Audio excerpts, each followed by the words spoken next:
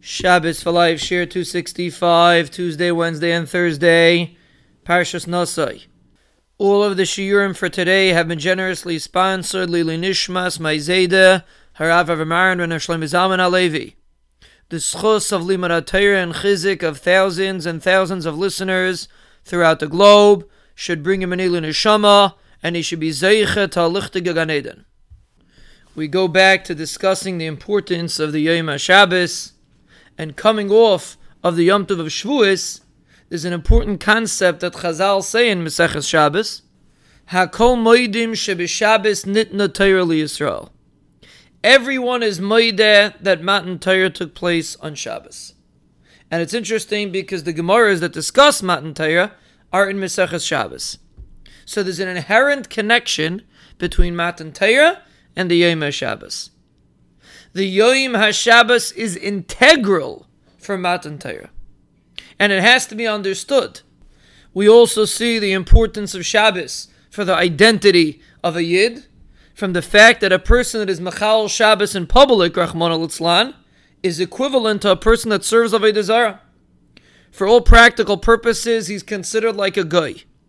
If he touches wine, it's considered Yayin Nesach. He's considered not like a regular Yid. So apparently the Yom HaShabbos defines who we are, our relationship with the Rebbeinu Shalom. Which is why Matan Torah was on the Yom HaShabbos. That was our relationship with HaKadosh Baruch Hu, and it had to be on that day. The day of Shabbos, the day of our relationship with Hashem. Because that's the essence of the day of Shabbos. It's a day that we live together with the Rebbeinu Shalom. So therefore the relationship to Shabbos defines who a Yid is. If a Yid, Rachmana litzlan, is Mechal Shabbos b'farhesia in public, so he loses his madrega of being a Yid in a certain sense. The same is regarding Matan Torah. Matan Torah had to take place on Shabbos because it was the building of the relationship between HaKadosh Baruch Hu and Klal Yisrael. And that can only be done properly on the Yom HaShabbos. So basically we see that Shabbos defines who we are and our relationship with HaKadosh Baruch Hu. And just like we see somebody that Rachmana litzlan is Mechal Shabbos loses his level of being a Yid in a certain sense, if we go the other way, how about if a person is Mechazik, is Mechabed the Yom HaShabbos? He spends money on preparing for Shabbos, he spends time on preparing for Shabbos, he puts effort into preparation for Shabbos. Such an individual has a stronger relationship to Yiddishkeit in general and a stronger relationship to the Rebbeinu Shalom.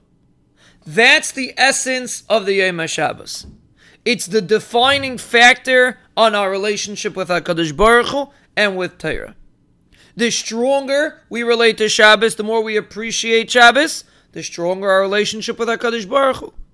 If Chas v'Shalom a person has a weaker relationship with Shabbos, he doesn't understand what he's doing, he doesn't appreciate the power of the day, Rachmana litzlan, it goes the other way. He's losing, he's missing in his relationship with HaKadosh Baruch Hu. That's the definition of the Yom HaShabbos. It's the day that defines our relationship with Hashem.